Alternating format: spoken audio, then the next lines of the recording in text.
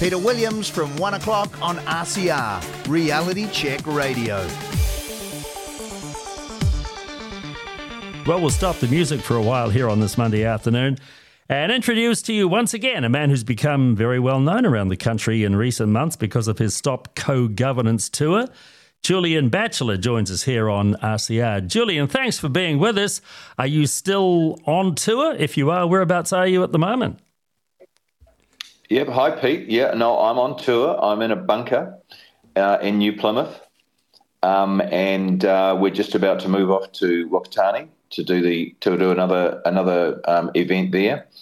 So last night we had 6,000 people reached with a live feed of a seminar that we had to do in this city because the local iwi had so pounced on the locations that we had booked, and there were death threats and there were threats of burning down houses, targeting people who came out and said they supported me. One of the local council members was targeted because he said, I believe in free speech and Julian should be allowed to speak, and so he was targeted. And really, it was like moving into a war zone. When I got into the city, I had to hide my car in a barn of a farmer just on the outskirts of the city, then be transferred into another car, a nondescript car, and then taken to somebody's home.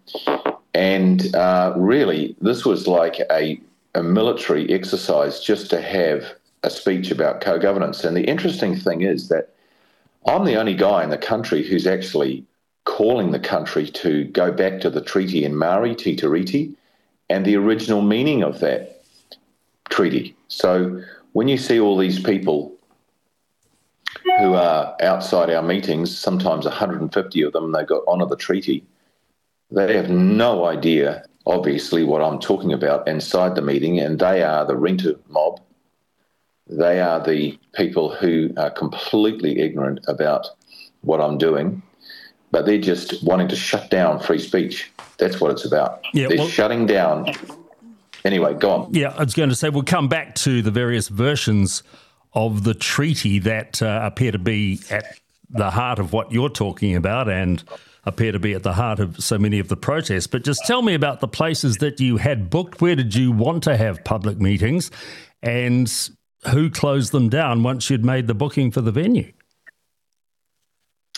Well, you mean New Plymouth, or was it just you talking about everywhere? Well, in New Plymouth in particular, because you said you had to revert to an online presentation last night and you couldn't actually hold a public meeting anywhere in New Plymouth. No, that's how it was. That's a fact. Yep. So we were booked in to go to the race course in New Plymouth, and very late in the piece that was cancelled. And we have somebody that's on the committee, on the race course committee, who's sort of one of us, but people don't know that. And she told us that iwi had hammered the owners or the managers of the racecourse and said that they'll pull all this various sponsorship around the city and they will do damage to the racecourse if this meeting goes ahead. And so, that's what's operating. This is tribal rule. And then I went into the local people on the ground here working with me, and there's a massive group of people who are interested in coming to hear about co-governance, and they can't now because they've been shut out, except that they could go onto the online one. But anyway, we had to try and find other buildings, and absolutely everybody in this city is terrified of having me come to their building because the threats are that you get bullied, threatened, have your building damaged, burned down.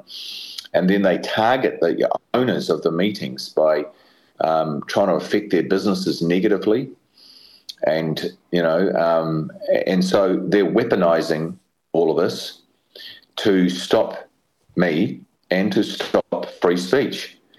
So I went into hotels yesterday morning. I thought, you know what, we're supposed to have this meeting at 3:00 yesterday, Sunday. So I went into town in the mornings and thought, I'll just go and find a conference room in a hotel. Let's just go and do that. So I went around various hotels and found a great room and was talking to the person at the door, at the reception desk, and was all ready to do the booking. And then suddenly a Maori lady appeared right beside me with a moku on her chin. And she said she came within a foot of my face and said, "Kia ora, Julian."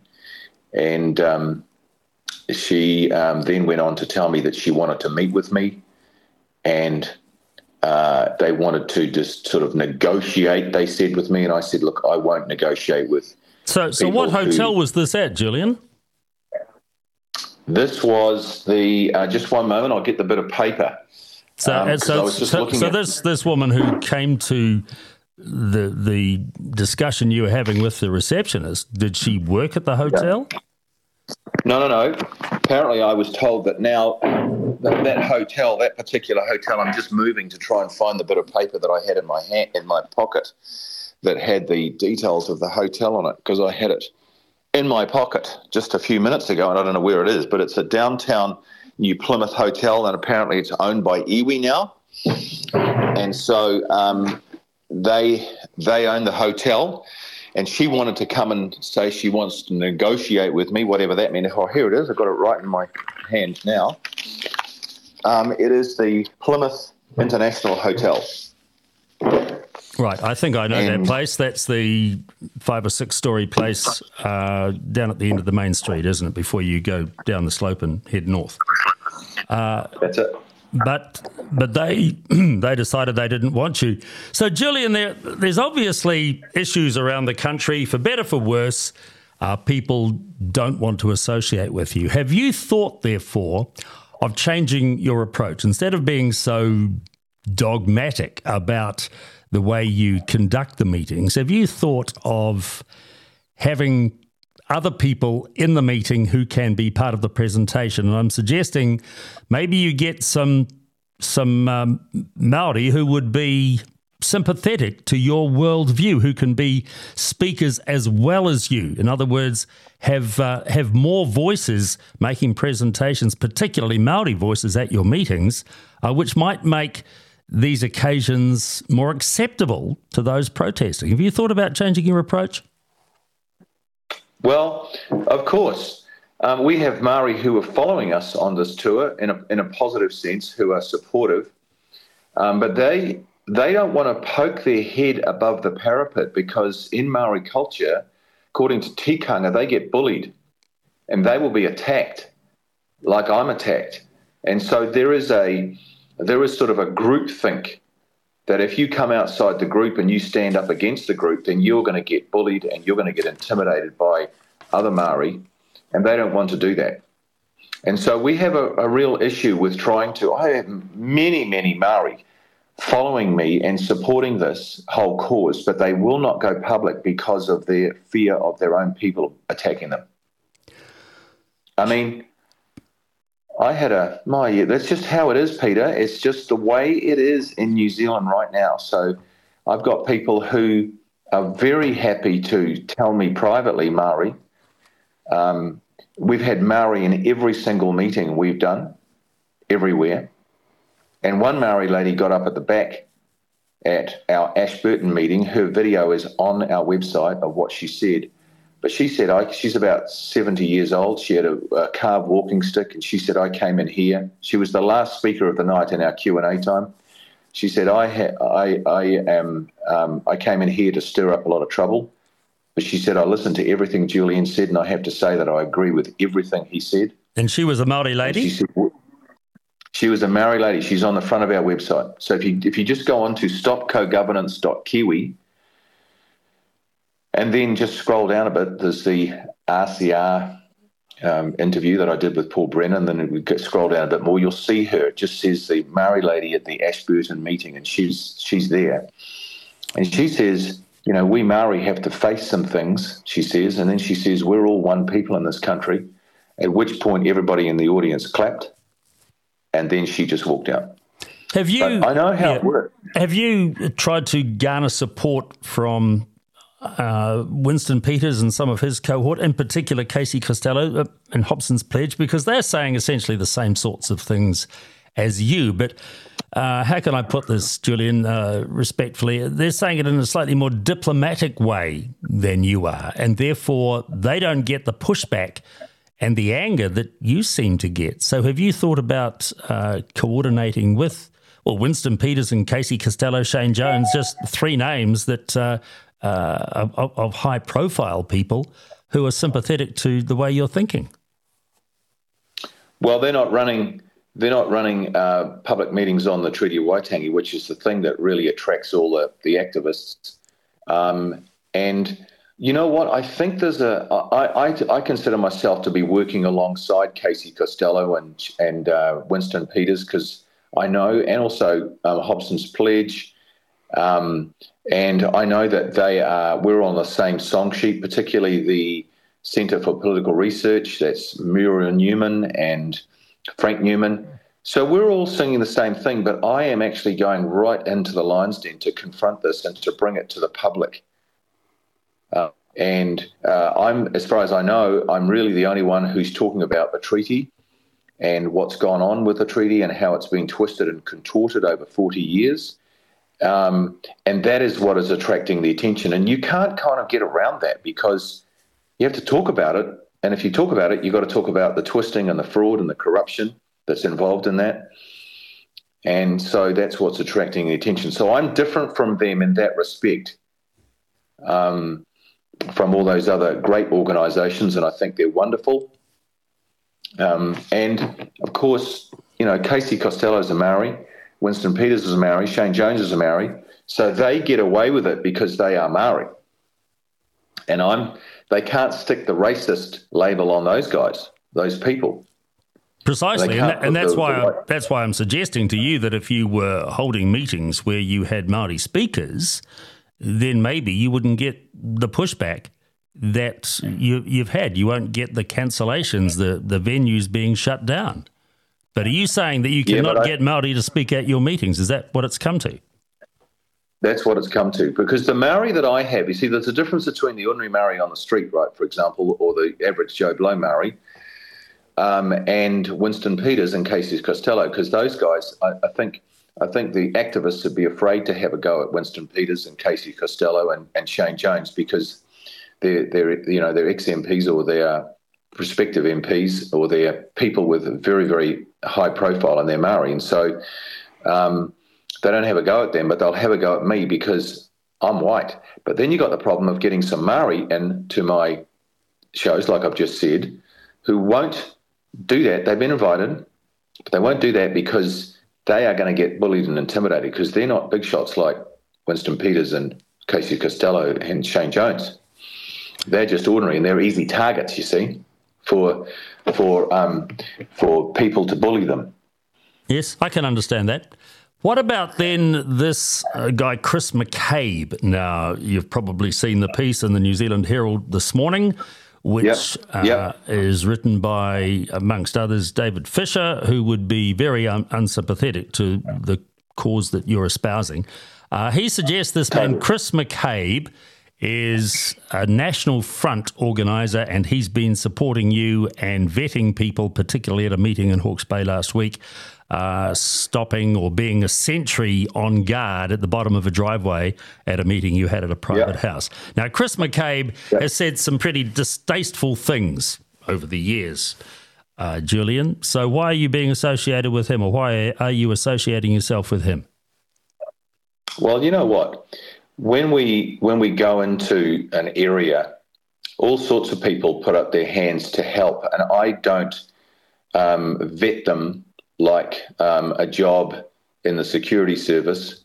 I don't go over, ask everybody for their, a full rundown of their past, like the security service would want, or a high level diplomatic government position would want, where they absolutely troll through every aspect of your past to see that you're clean and safe.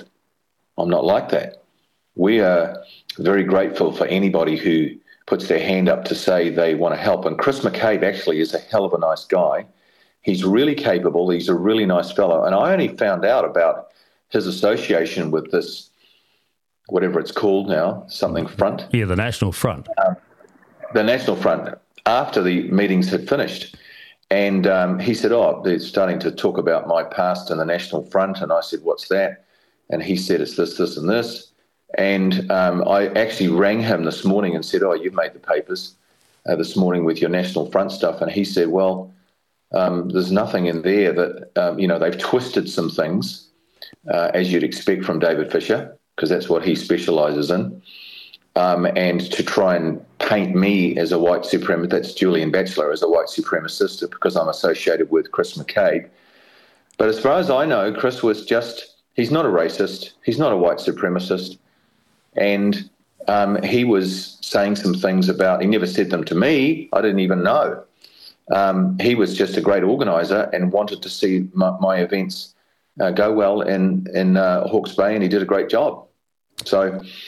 Yeah, I can understand all that, Julian, but maybe you're just being a touch naive because there's a saying that goes, perception is reality, and you have been associated with this guy. The sad fact is that the New Zealand Herald is still pretty influential. That's another pretty big hammer, smash on the nail as far as Stop Co-Governance is concerned, isn't it? I mean, can you understand what I'm trying to say to you? You're not really helping yourself by being associated with people like this guy. Well, the interesting thing is that we don't get any press other than bad press, and you'd expect that because everybody's under the influence of the Public Interest Journalism Fund, which you've been on the bad end of too as well. I heard about what happened to you, which was disgraceful.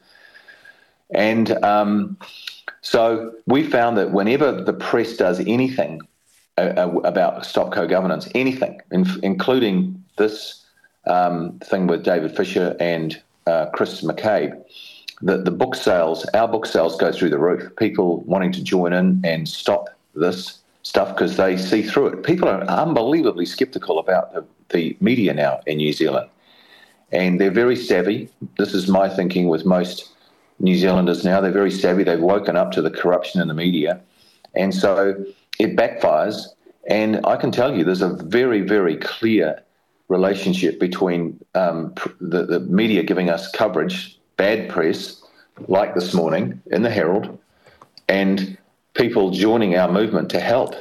Yeah. Pretty incredible, actually. I can understand that. So you are leaving New Plymouth after not being able to get a venue there.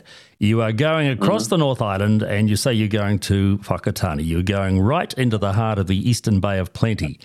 Now, Julian, this is you're going. There's a volcano a few miles offshore from Whakatane. You're going into an absolute hotspot yourself, because can you really believe that you'll be given any sympathy at all in a place like Whakatane with your message? There's lots of people. See, the media portrays this as the whole country's against Julian Batchelor. No, that's not true. What we're finding is there's a massive number of people in every city who actually want to attend these meetings and hear what I have to say. They're not all white people.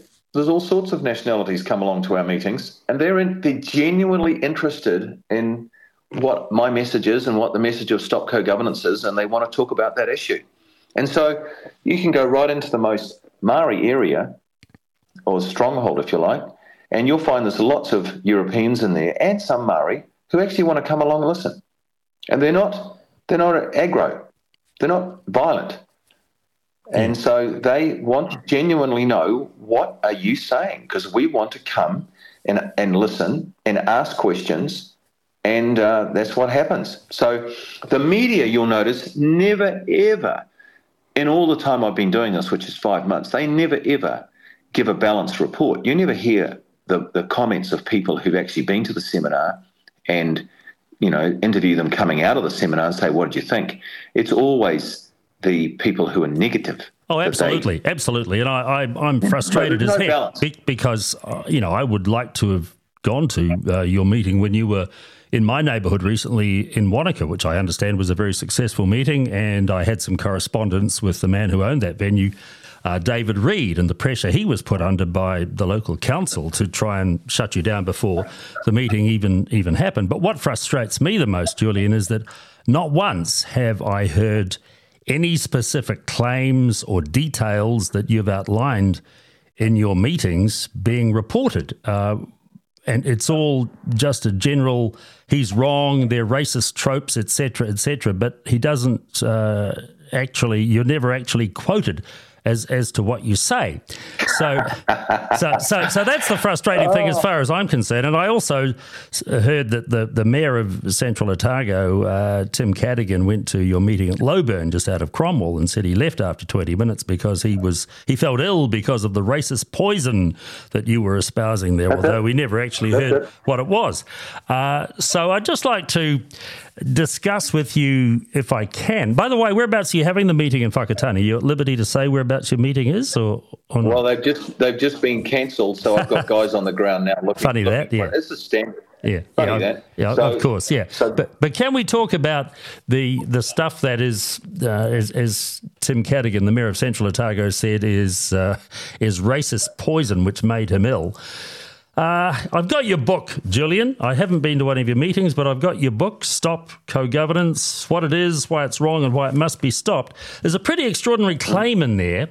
You say by 1865, Māori had sold 90% of New Zealand to settlers. The other 10% was land that was of no value to settlers at the time, such as the Southern Alps. Dr. John Robinson, arguably New Zealand's foremost historian, researcher and author of many widely acclaimed books, reports, while there were extensive confiscations following the mid-19th century wars, much was returned or paid for, and the final area lost to Māori without compensation was around 1.35 million acres, or 2% of New Zealand. Now, Julian, that's a pretty extraordinary claim. Is that factually correct? And would that stand up in a court of law, making a claim like that? Well, nobody's challenged it, and I'm getting my. Those are just quotes. I was with Mike Batchelor, the historian, in Hastings just in the last meetings that we had there a few days ago.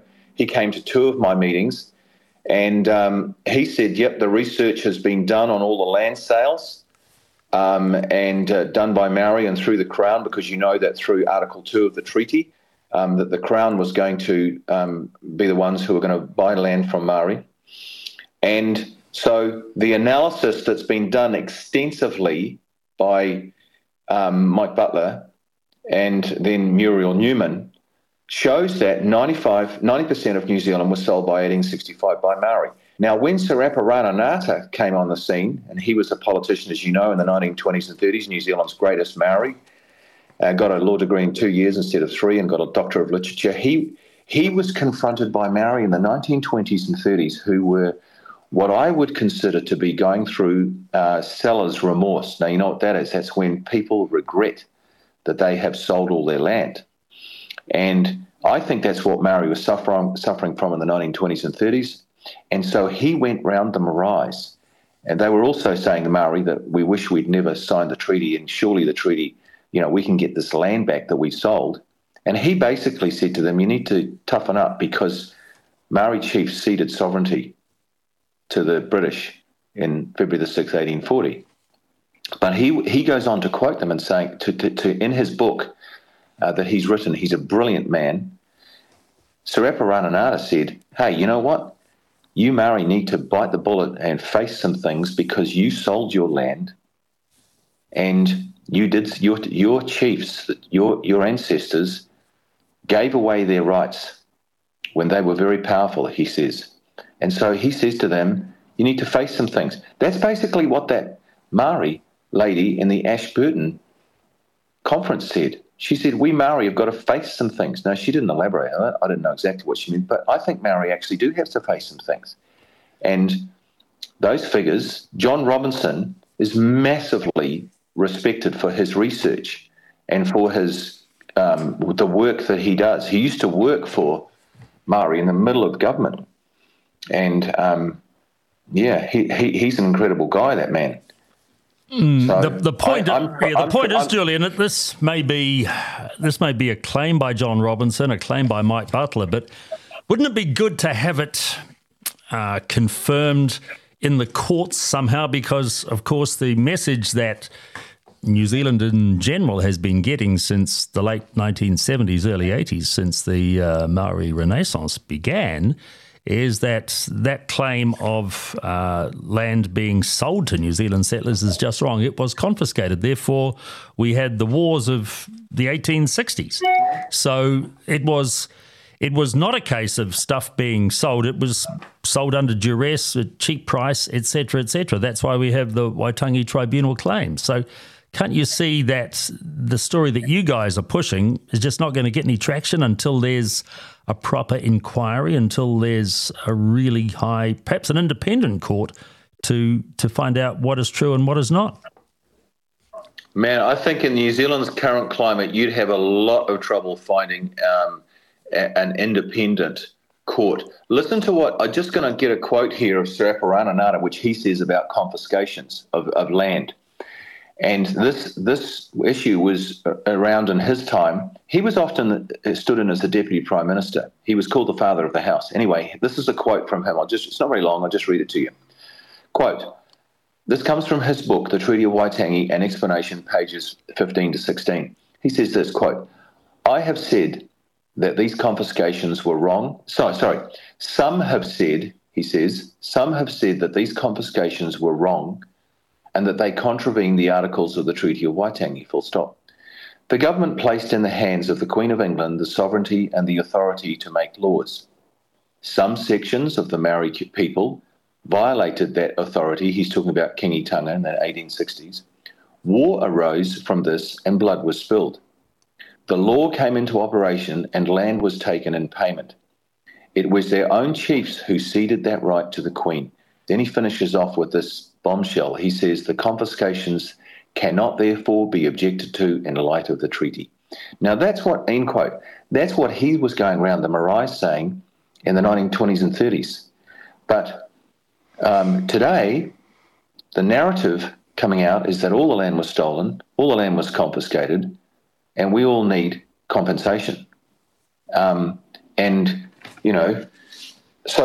there's a narrative coming out of government that is contradictory to historical fact. But nobody's questioning it. And the reason they're not questioning it is because of the $55 million public interest journalism fund. You might be able to go to a court and get all this verified and have John Robinson come along and have Mike Butler come along and show us all their figures and all their... But who's going to do that? Who's going to risk that? What court is going to risk ruling in favour of Sir Aparananara and John Robinson and Mike Butler? Because these guys, I totally trust their conclusions, because particularly John Robinson, he's a guy he's a PhD in statistics and analysis and everything else. He's a guy that you can go, oh my goodness. And I know him personally. He's a guy of great integrity, great honesty. Nothing in his books has ever been pointed out to be untrue, and he's written about a dozen books on New Zealand history. That's the other thing about Robinson's credibility, is that he publishes through Tross Publishing, who themselves are a very controversial, in some quarters, publishing house.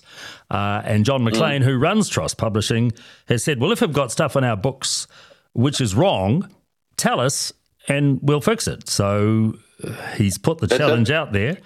And it's a bit the misinformation and disinformation project. Just tell us what the misinformation and the disinformation is, and it can be corrected.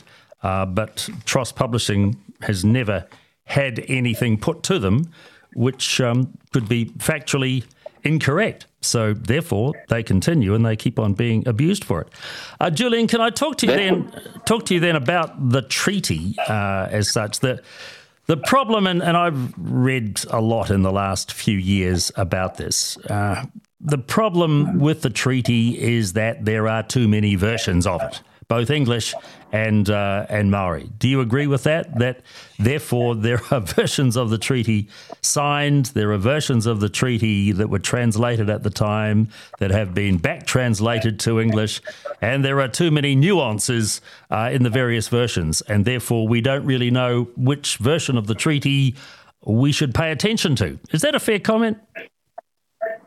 No, that's the government narrative. You got it perfectly, what they'd like you to believe. They'd like you to believe all that, to try and muddy the waters, confuse everybody. And everybody just puts it in the too hard basket and says, oh, we can never understand the treaty because which one, and so many nuances. Exactly what you said. But the truth of the matter is there's only one treaty, and that's the treaty in Maori, which was signed. It's Te Tiriti. It's the Maori name for it. It was signed on February the 6th by 45 chiefs at Waitangi. First to sign was Honi Hiki. And then between February the 6th and September 1840, so that's over a 7-month period, 8 other treaties with the Maori wording on them were put on dogskin and taken round the country. And there were 50 signing locations, all coastal. I've got a map of them where they all happened.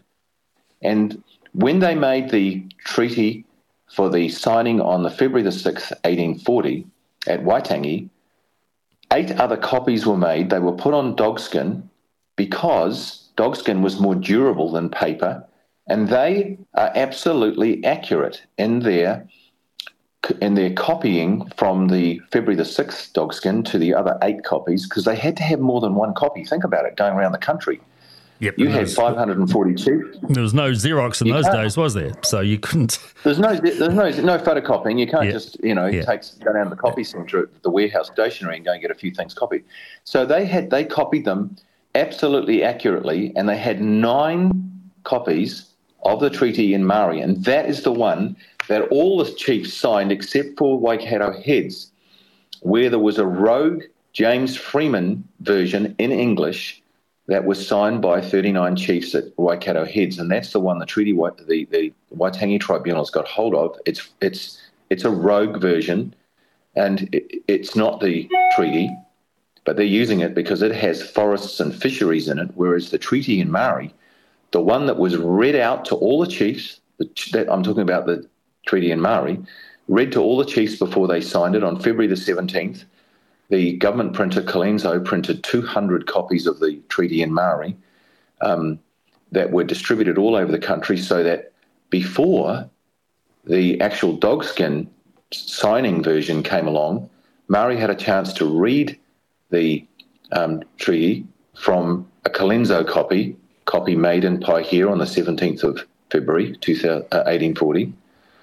And then when the dogskin arrived, they were familiar with it, they would have discussed it, they would have talked about it, and they would be ready to sign. And whenever the treaty was signed, they read whoever was doing it, whether it was missionaries or officials from Britain, whoever was sent out to gather chiefs, the signatures of chiefs, they always read the Maori version, which is totally understandable because that's the Maori. And this was a Maori version that was translated by the Williamses, father and son, from the draft that is now called the Littlewood draft. Is that what you're saying? The draft that was written on the 4th of February and then somehow got lost and was discovered not until 1989. So the original translation that was signed at Waitangi on February the 6th had been written by this lawyer or given to the lawyer called Henry Littlewood soon after the treaty was signed, and it went missing. Is that right? No, it went missing. The last trace we have of that final English draft, it's called the Littlewood draft, was the last official trace we have of that is that Clendon, who was the US consul in New Zealand, because America had business interests in this country, sealing, flax, whaling, and so on. And so he was constantly communicating, Clendon was, with America. And on the 29th of March, 1840, a American explorer came here. His name was Commodore Charles Wilkes, Wilkes, and he arrived in New Zealand en route to Antarctica, and he was on the ship called the Nicens, a USS, and he asked Clendon to make him a copy of the final English draft, which he did. So Clendon had this final English draft, and he gave a copy of it to Commodore Wilkes, and it was delivered on the 3rd of April. And he sent that, dispatch number 64, to America. That's Wilkes sent it to America, dispatch 64. And he also made a copy of it in the ship's letterbook. Now, that is the last, those two copies that were made, one was sent to America, and we have that, and one was put in the ship's letterbook, we have that. That was the last we know about the sort of recorded evidence that we have that this final English draft was around. But we know for a fact that this lawyer called Henry Littlewood, who was set up his shop in Paihia, was doing conveyancing work with Clendon. Now, it appears that Clendon was the one who really had this, had this final English draft. And it was given to this lawyer called Henry Littlewood, and he stored it. And it was lost until, as you say, 1989, when it was found in a house in Pukekohe, and Beryl Needham was looking through a deceased estate of their relatives, pulled out some sheets from a drawer, and onto the floor, can you believe it, dropped an envelope with Treaty of Waitangi scratched on the back. And they opened that, and sure enough, it was the final English draft. And it is absolutely identical to the treaty in Maori that was signed at Waitangi on the 6th of February. There's only two differences between it. You could say it's a mirror image, but there's two differences. The final English draft is dated the 4th of February because that was when it was translated on the evening of the 4th of February. That's when it was translated into Maori by Henry Williams and his son Edward. And so we can accept that difference. And the date on the actual Maori treaty is the 6th. The treaty in Maori is the 6th of February. That's the one that was signed. Well, that's a totally acceptable difference between the two. The only other difference is that last minute, Hobson, Williams, Clendon, and Taylor, they put in the word Maori in Article 3 of the treaty last minute, the treaty in Maori.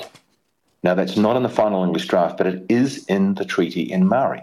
And it says that the Maori people of New Zealand shall receive British citizenship. So why did they stick that word in? Well, it's obvious, because people who were in New Zealand at the time were British. They were already British citizens. So Clendon, Hobson, Williams, Taylor, and the other treaty writers, officials, they decided to put the word Maori into Article 3 to make it clear that this treaty was for Maori. The citizenship was for Maori. And that they couldn't possibly get it wrong, because the big thing Maori wanted was British citizenship. They wanted protection from themselves, the law of Britain stopping war between Maori tribes, and they wanted protection from the French. Yes. I think that is historically understood. And, I don't know where we can go on this, Julian, because what you've just told us has been espoused many times before. I've certainly heard it, and nobody inside Māoridom, the scholars, the Ned Fletchers of this world, who was the latest to make claims that sovereignty was never ceded, a lot of that has never been disavowed, has it? The question now is, because we've got an ongoing argument, ongoing discussion about the treaty and its real meaning, and it's an industry which has been going, well, heaven forbid, the Waitangi Tribunal was set up as having its 50th anniversary in 2 years' time, and there's no sign of it ever being closed down by anybody.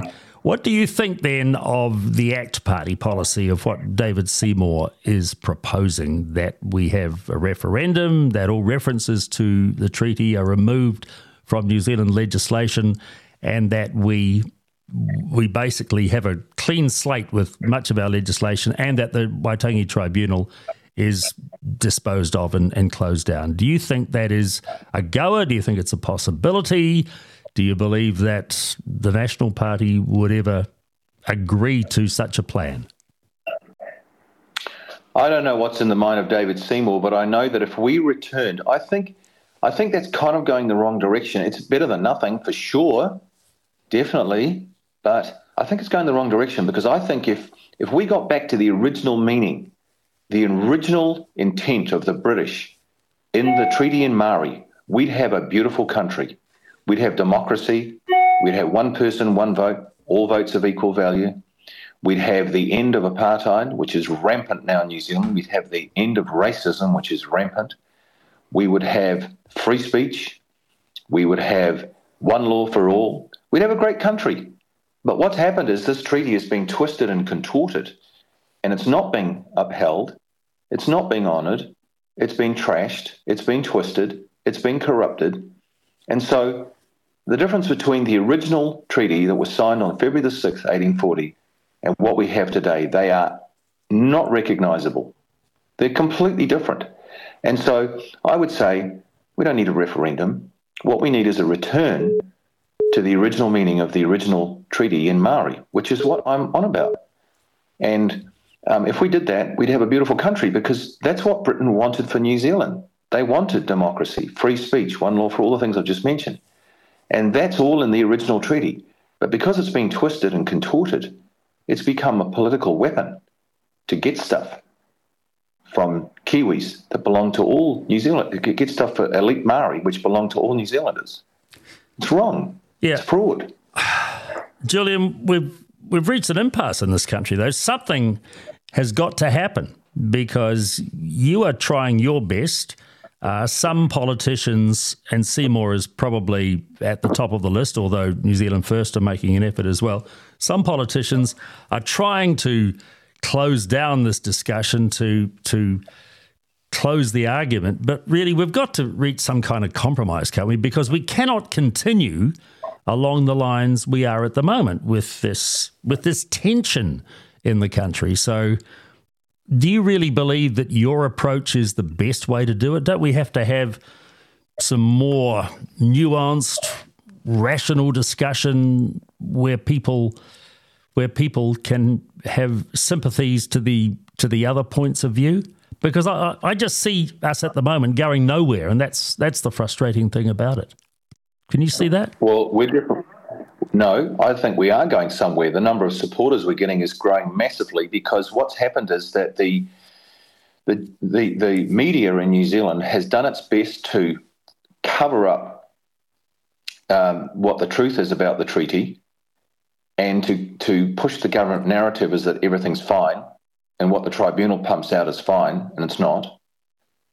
And so, like Mahatma Gandhi said, truth always wins in the end. And as long as we're telling the truth, that is me, and what we're standing for is the truth, then the truth in the end always wins. It might not look like it's winning for a while, but in the end it always wins. Truth always trumps lies and deception and trickery. So I feel like eventually, see, my book is, we sold 350,000 copies of that, and not one media agency has attacked anything in that. Now, that's incredible. Not one, because there's nothing to attack in that. It's just facts.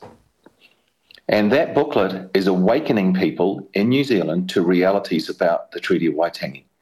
And my seminars are doing the same thing, and people are now getting them online.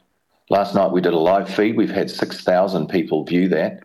We usually get between 50 and 300 people in a physical meeting. Well, we just got 6,000 online. People from the stats that we've got from Facebook. And so what you're getting here is you're getting an awakening happening in New Zealand to something that's been the fraud and corruption that's been happening in New Zealand for 40 years. And it's been systematically covered up. And then, don't get me going, because we've got the new history curriculum that's been put into schools, which is just propaganda and grooming. We've got street signs in Maori, which is grooming. You've got te reo and all the government documents, which is grooming.